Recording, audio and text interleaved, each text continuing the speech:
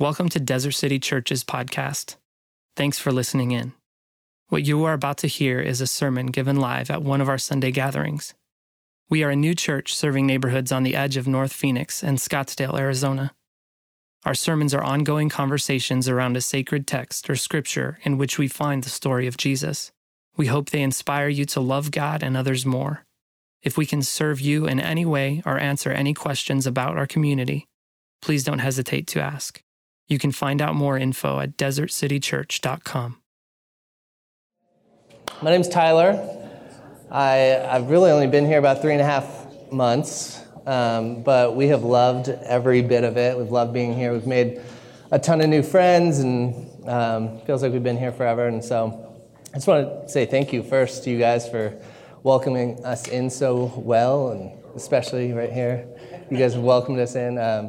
And so, yeah, thank you. I know it's not always easy to make friends. I know that especially because I had a hard time making friends when I was in high school. You might look up here and see a guy in a pretty cool plaid shirt and joggers, which is pretty hip, and you might think like, wow, he was probably really cool in high school and really cool in middle school, and you would be really wrong about that. I had a hard time in middle school and high school. And maybe this has something to do with it. This is my driver's license picture. Yeah, look at that hair. I was doing good. As you can see, 5'11", 135. I was lean. I was a lean kid. In my sophomore year, that actually was my sophomore year. My sophomore year, of high school, we moved. My family moved from California to Arizona, and so I was in this new school. I didn't know anyone, and I had a really tough time making friends. I don't know why. I think I was a pretty shy kid, but I remember the worst thing about moving to a new school is lunchtime. So in your classes, you can get in there and you can get your work done, and you can kind of talk to people while in your classes, but lunchtime, it's like you got to make a decision who you're going to sit with, who you're going to be. Lunch kind of designates that. And I remember for the first few weeks, I had no one to sit with, and I didn't want to sit by myself at one of the tables and be like the weird guy who sat by himself and everyone's wondering what he's doing. So what I would do, I would go to the bathroom, and I would sit on the toilet, and I would eat my lunch by myself. Oh, I know, it's really sad. And actually, when you eat lunch by yourself, it takes about 5 minutes. And then you have about 35 minutes to kill for the rest of the lunch, and I didn't want to sit in the bathroom for 35 minutes. So what I would do is I would get up, put my backpack on, and I would walk to one side of the school, and then I would turn around, and I would walk back to the other side of the school, and then do it again, over and over and over. So I wanted to pretend like I was going somewhere. I wanted people to see me and think, oh, it's not like he's just walking by himself. He's on his way somewhere. And so I would do that every lunch for probably 2 or 3 weeks. I would eat in the bathroom, walk by myself. And finally, I remember one day, someone decided to be generous to me. Someone decided to do something for me. And it really changed a lot of things for me. It changed this whole situation for me. And that's what we're going to be talking about today. Is we're talking about generosity. Our kind of guiding scripture that we're going through is 1 Timothy chapter 6, verse 18. And it says this: "Command them to do good, to be rich in good deeds, and to be generous and willing to share." And so last week, Jared talked about the be part, to be generous. What does that mean to be generous? He kind of had the 3 R's. We're generous relationally, so when we get to know people is how we can be generous to them. We can meet their needs. We need to be in relationship to know their needs. We're generous rhythmically, this idea of tithing, this idea of, okay, it's a set up thing in my life that there's a rhythm to my giving. I give in this rhythmic way. And then the last part he had was this radical giving. And that's kind of what I'm going to focus on here. Is this idea of radical giving. And the reason we're talking about generosity is not to try to get people to give more. We're talking about generosity because I really believe that it's maybe one of the most powerful traits of a Christian, of a believer, is a believer's generosity. This idea of no strings attached generosity. In the first century church, really the hallmark of the church, the thing that set it apart was that Christians were generous. They had this no strings attached generosity. And in the early church, Christians were not wealthy. Christians were not well educated. Christians were not the people that everyone wanted to be like.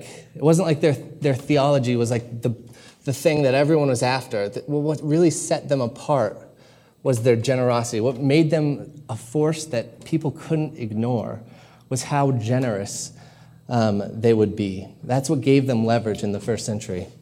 There's a story about this guy named Pachomius. And this is in the first century church. And Rome at the time has conquered tons and tons of countries. And what they would do is they would conquer a country and then they would draft all the young men into the army. They would draft them all into the Roman army. And what would often happen is when they would draft these foreign men into the army, the men would flee because they didn't want to fight for this country that really wasn't their own country. They didn't want to fight for these people that really weren't their own. And so they would draft these guys in, get them into the army, and so many of them would flee. And so what they would do is they would take these men and they would just throw them in jail. And so they would have to wait in jail to be dragged out to go fight for Rome.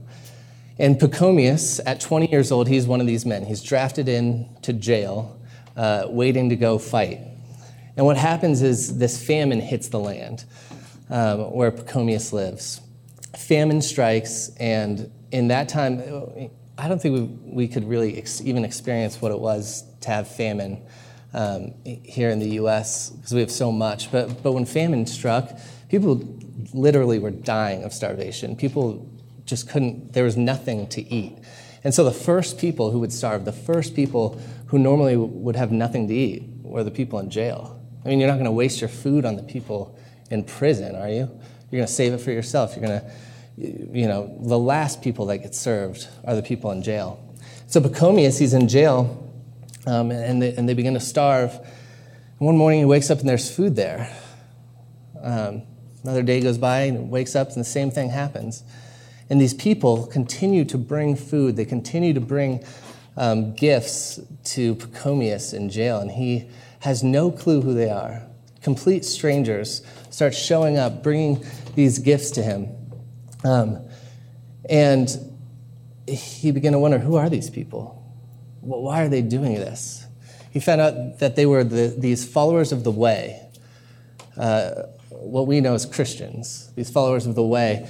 And so he gets out of jail, he fights for Rome, and after his enlistment time is ended, he remembers these Christians that came and served him when no one else would, that kept him alive, literally in jail. And he thought, I'm going to seek them out. I'm going to see what's all about. What is this whole thing about? I mean, they're the most generous people I've ever met. And he seeks them out. He learns about who Jesus is, and he buys in. He becomes one of the great leaders, of the Christian movement at the time. And what it was is it wasn't the theology of the Christians at the time. It wasn't that they were anything special other than super generous. And it completely transformed Pachomius' life. He became one of the leaders of the church. And the thing is, generosity can be so, so powerful. More powerful than almost anything in our life. And it might not seem like one of the major themes of Scripture, but it really is. And I think when we talk about generosity, automatically we always think, oh, it's money. It's all about money. It's going to be a whole sermon on money this morning.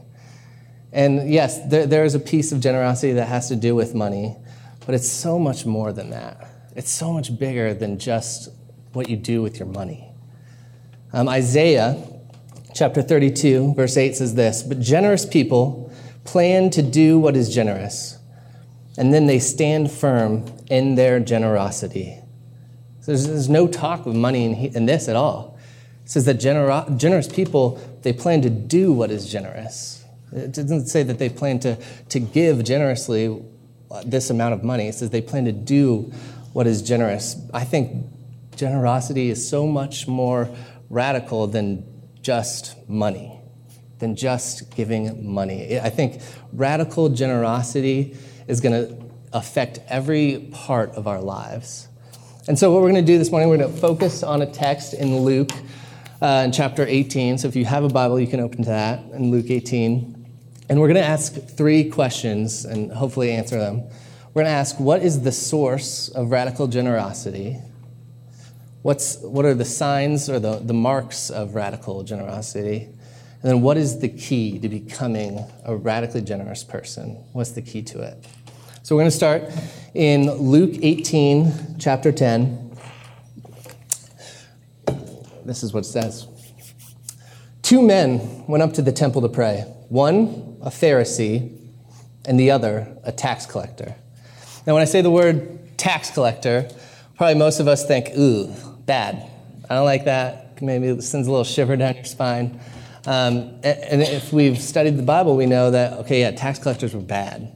They were bad people. And I don't think we fully grasped how bad they were. I mean, like I said earlier, Rome was an occupying force, almost like a Nazi Germany occupying these other countries. And so they came in, they destroyed, they won, and that now they forced these people to pay them taxes. They forced the Israelites to pay them taxes. And so basically they're making ends meet, and Rome is taking these huge chunks of money from them. And who did they get to do their dirty work? Who did they get to actually do the collecting of taxes? They used the Israelites' own people against them. They got these Jewish men to become tax collectors. And they were almost seen as like the Nazi sympathizers, the capos in Nazi Germany, who were the Jewish people that kind of sold out their family, sold out their heritage, sold out their communities in order to get into a little better standing with this occupying force. And so that's exactly what tax collectors did. They became the most hated people of the day, and they did it because it paid. They could go in and they could demand as much money as they wanted because they have the force of Rome, in the entirety of Rome behind them. And so they could say, okay, this is how much you're going to give me. And they became rich, and they were seen as greedy. And so here is this tax collector that people hate. People hated tax collectors, despised them. And then it says there's this Pharisee. Now, when we say Pharisee, now normally, we know that, okay, Pharisee, that's kind of bad. That also gives us a bad taste in our mouth. But back, in this original day, the original listeners, Pharisee wasn't really a bad term. The Pharisees were actually kind of like the reformers of their time, because originally there was these Sadducees. They're the religious elite. They're the ones who were kind of on top of the game, and they were seen as fakers. They were seen as corrupt. They were empty suits, and no one liked them. And along came the Pharisees, and the Pharisees were the real deal. Man, the Pharisees, they were devout, and the Pharisees, they followed the law to the letter, and the Pharisees, man, they were so religious. They nailed it. They were not fakers like the Sadducees. And guess what else the Pharisees did? The Pharisees, they gave 10%. They tithed. In verse 12, it says, this is what the Pharisee is talking. He says, I fast twice a week, and I give a tenth of all I get. This Pharisee, he gives away 10% of everything he owns, everything he has, everything that he brings in, he gives 10% of it away. So he's pretty philanthropic. He's a pillar of the community. I mean, people look up to this guy. He would be considered pretty generous, pretty admirable. So you have 2 people, one who's really greedy and hated, and one who's kind of a pillar of the community that's considered to be pretty generous on the surface. And what Jesus is going to do here is he's looking not at the outer appearance. He's going to take a look under the surface to what's really going on in the heart. And really, this is kind of one of the themes of the Bible, is that God takes a look at the heart. I don't know, in the Old Testament, in Samuel, 1 Samuel, Samuel is about to go anoint the new king of Israel. And God tells him that he needs to go to Jesse's house to find this new king of Israel. And so he shows up to Jesse's house, and out march a band of sons. There's a group of Jesse's sons that come out. And he knows that one of these sons is going to be the future king of Israel. And there's one son named Eliab, who's very tall and good looking. He's got one of those knockout smiles. Like a Jewish version of Luke Schuline, I would say. That's kind of what I picture. He's just this good-looking guy that on the outside, he's got it all together. And in Samuel 16, Samuel sees him, and it says this: when they arrived, Samuel saw Eliab and thought, surely the Lord's anointed stands here before the Lord. But the Lord said to Samuel, do not consider his appearance or his height, for I have rejected him. The Lord does not look at things that people look at. People look at the outward appearance, but the Lord looks at the heart. And so this is what's going to be happening right here with Jesus, is looking at the tax collector, looking at the Pharisee. Everyone else sees the outward appearance, but Jesus is taking a look at the heart. So let's take a look at the prayer of the Pharisee. In verse 11, it says, the Pharisee stood by himself and he prayed, God, I thank you that I'm not like these other people, like these robbers or the evildoers or those adulterers, or even like this tax collector. Thank you that I'm not like these disgusting other people. It says, I fast twice and I give a tenth of all I get. God, thank you that I'm awesome. This is essentially what he's saying. And Jesus even points it out that he's praying to himself. He gets up here in front of God. He says, thank you, God. And you think he's going to follow with all the great things about God and what God's done for him. And instead he says, thank you, God, that I'm so awesome and that I'm not like these bad people around here. This is a person with an open checkbook and a closed heart. This is a person who is technically generous, but is not radically generous to his core. He's not radically generous in his heart. He's proud and he's grasping. And I think if you were to compare that to someone today, it would be someone who can give a lot of money. Maybe they give so much money that it affects the way they live. I mean, they give a lot of money, but they need a lot of praise and a lot of adoration and a lot of thanks, and they want people to know that everyone needs to know how much I gave. And they use it to control people, and they use it to say, this, okay, I'm giving you this money, but this is how you have to use that. This is how it's going to be. This is what you're going to do with it. They hold things over people's head.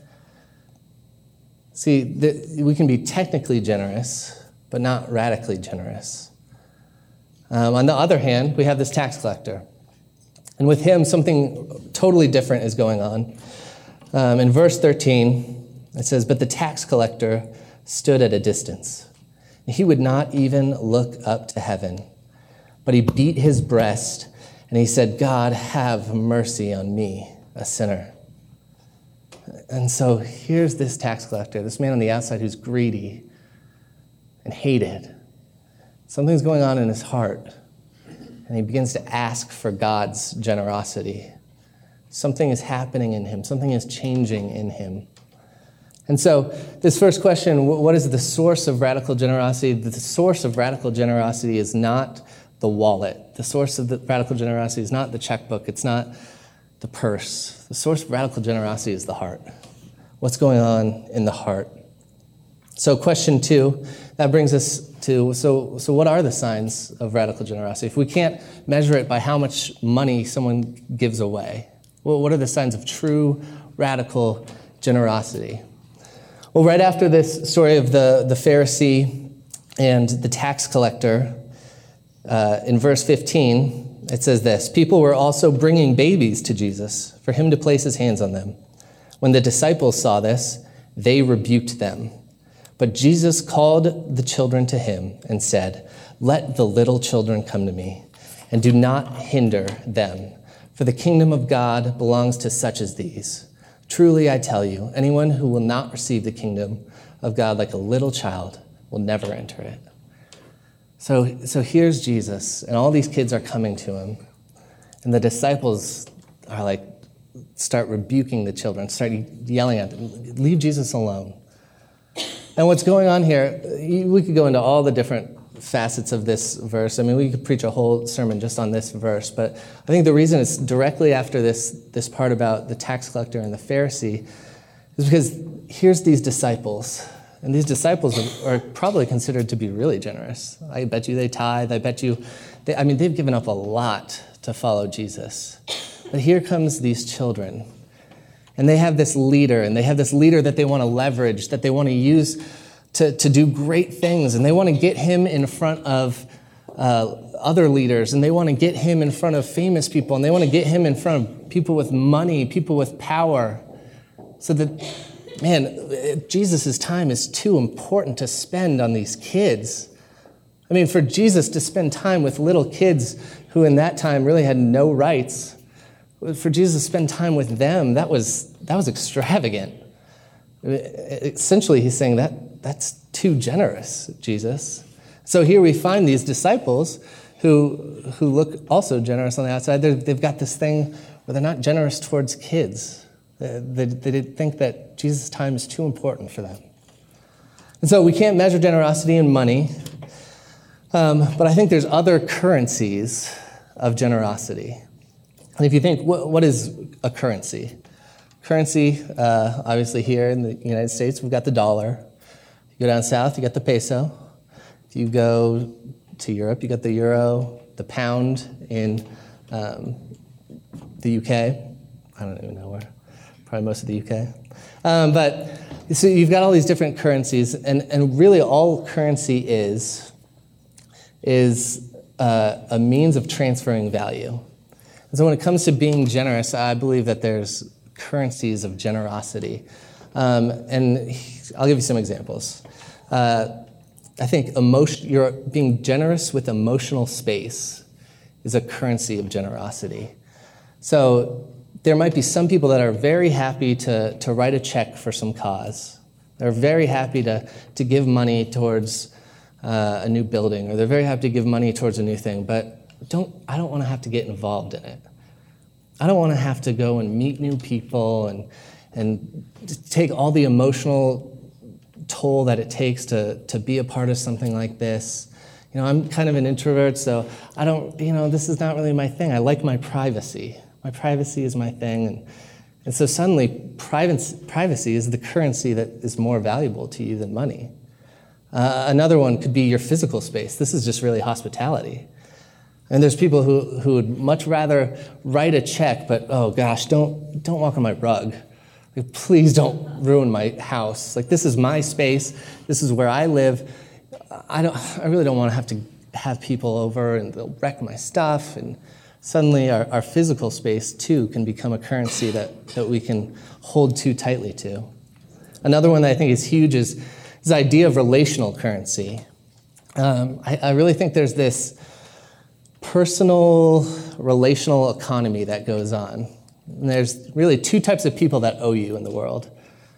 People that you have done a lot for. I mean, there's some people out there that you've done a lot for them. A lot for these kind of people, right? And then there's people that have done pretty bad things to us. There's people that have kind of messed us over a few times and left us out to dry and left us hanging and hurt us. And both of these people are people that owe you. And people that, okay, now I can start to hold stuff over their head. And this is like I scratched your back, you better scratch mine. We start to get this hierarchy in our head of wow, this person really owes me. But the thing is, when we're radically generous, we don't get to live like that. We don't get to punish people or hold things over people. We don't get to hold any accounts with others.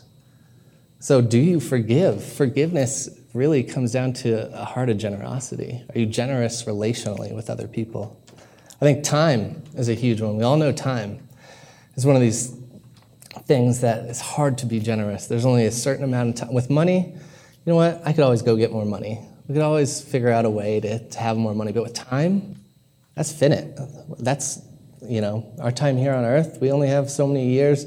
I can't get that back. If I'm going to give my time to someone, there's a ton of people who are so grasping over their time. They're so ungenerous with their time. I don't want any interruptions. I've got my schedule, and you can't butt into my schedule. This is, my time. And suddenly time can become a currency in which we aren't generous. So when I was in high school, I think I needed generosity, but not in the currency of money. I met a guy named Danny who finally one day came up and said, like, hey, where do you eat lunch? You want to eat with us? Danny could have come up to me and given me $1,000, and that would have been worth nothing compared to him just asking me to sit with them. Danny decided to be relationally generous to me. He decided to be generous, to take a step out and say, I'll waste some of my time on you. And you know what? I was pretty awkward. It was pretty uncomfortable to be around. I mostly followed him around for the next couple months. And I know it costs something. It costs something to be generous. It costs a lot more oftentimes to be generous relationally than it does to be generous with money. The funny thing is, same guy also kept very strict records of how much money I owed him. So maybe it's like a hand-in-hand thing. He'd write it down in a little piece of paper in his wallet. But that completely started to change my life. When someone was radically generous to me, it started to do something in me. It started to change something in me. I think if we are radically generous, it's going to infect every area of our life. It's not going to be, I'm only generous in these two spots, but I can't be generous here. This is my thing I got to hold on to. I think if we're radically generous, it's going to infect all the areas. It's going to be pervasive through it all. And so what is the key to being like that? What is the key to being pervasively generous in every area of your life? I think we kind of find it in the tax collector's prayer.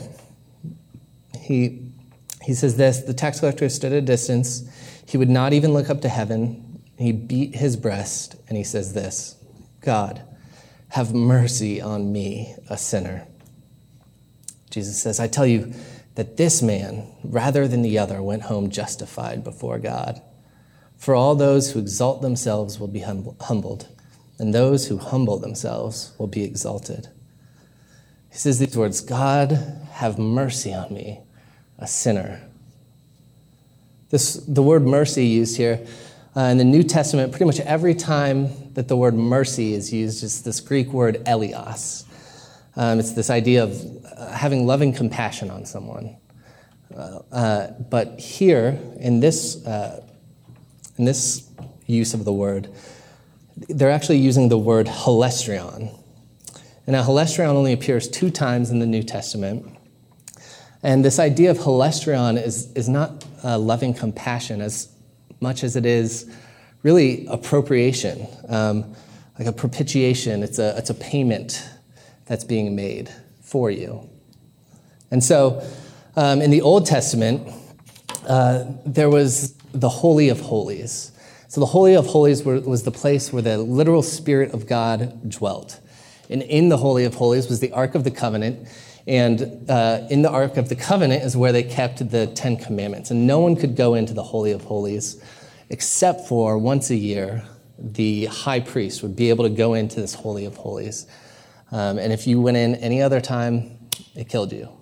No one could stand under that. No one could stand in the Holy of Holies except for the high priest once a year. And so on Yom Kippur, the high priest, they would sacrifice these animals and they would come into the Holy of Holies, and on top of the Ark of the Covenant was this kind of golden seat, this golden plate.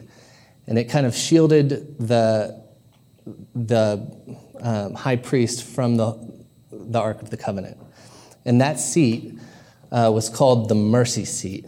And in the Greek version of the Old Testament, they call that seat Helestrion. And so what the high priest would do is he'd come in and he would sprinkle the blood of the sacrificed animal onto the mercy seat, to the Helestrion.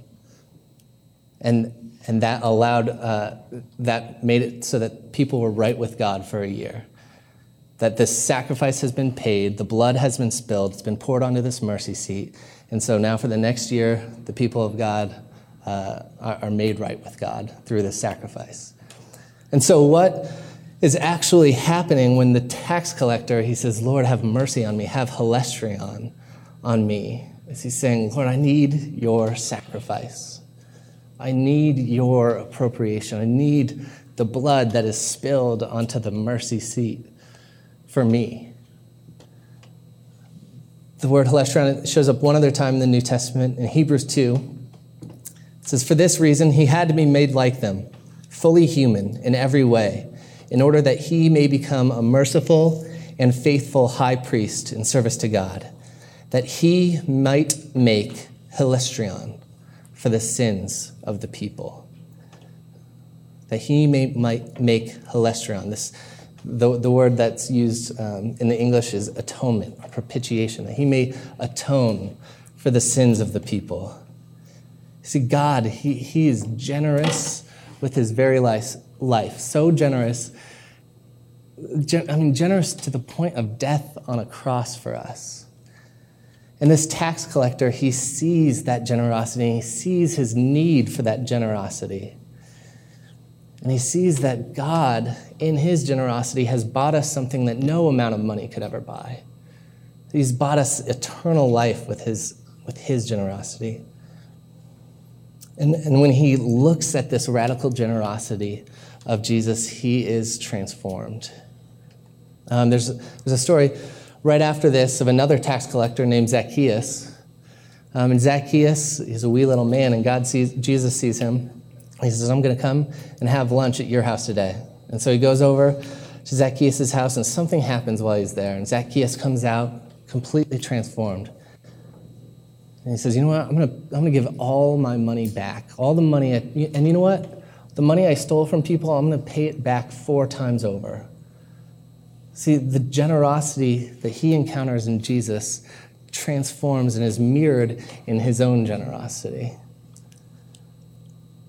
You know, when Danny was generous with me, that started making me question things. Started making me think, like, what's different about this guy? What's going on? There was a mirroring of God's generosity in him that started to pique my interest in God. It started to transform me into being more and more like Christ. And then when I came to know the generosity of Christ, now I'm called to be generous. I'm called to mirror that same generosity that Jesus had for us. So as the band comes up, and we take the bread and wine, when we take communion, we take it because we recognize that we are in need of God's Helestrion, of his generosity, of his atonement. In taking the bread and wine, we're saying, look, I could never buy this myself, but you've given it to me in your immense generosity. And so as we take it, I think that what we ought to do is ask ourselves, where are the areas, where are the currencies in my life that I'm not being generous in? What are the currencies that I'm holding on too tightly to? What are the things that I just won't give away? Because God's generosity, it's the key to making us generous. And if we see it and if we focus on it, it's going to transform us in every area of our life, every currency of our life. Let's pray. Lord, thank you for your generosity. That you spilled your blood on the mercy seat for us. You made it right You were generous to death on a cross. And as we take this bread, which is your body broken for us, and this wine, which is your blood or juice that is your blood poured out for us, Lord, I pray that we would recognize your true generosity and that it would transform us like it did Zacchaeus, like it did this tax collector who came before you and asked for forgiveness. That's what we do this morning, Lord. We ask for forgiveness for wherever we've fallen short, for wherever we have been not generous, wherever we've held too tightly. Lord, we ask that you would transform us more and more into your image, that we would mirror your generosity in this world, because it's such a powerful thing for people to see. It's in your name we pray. Amen.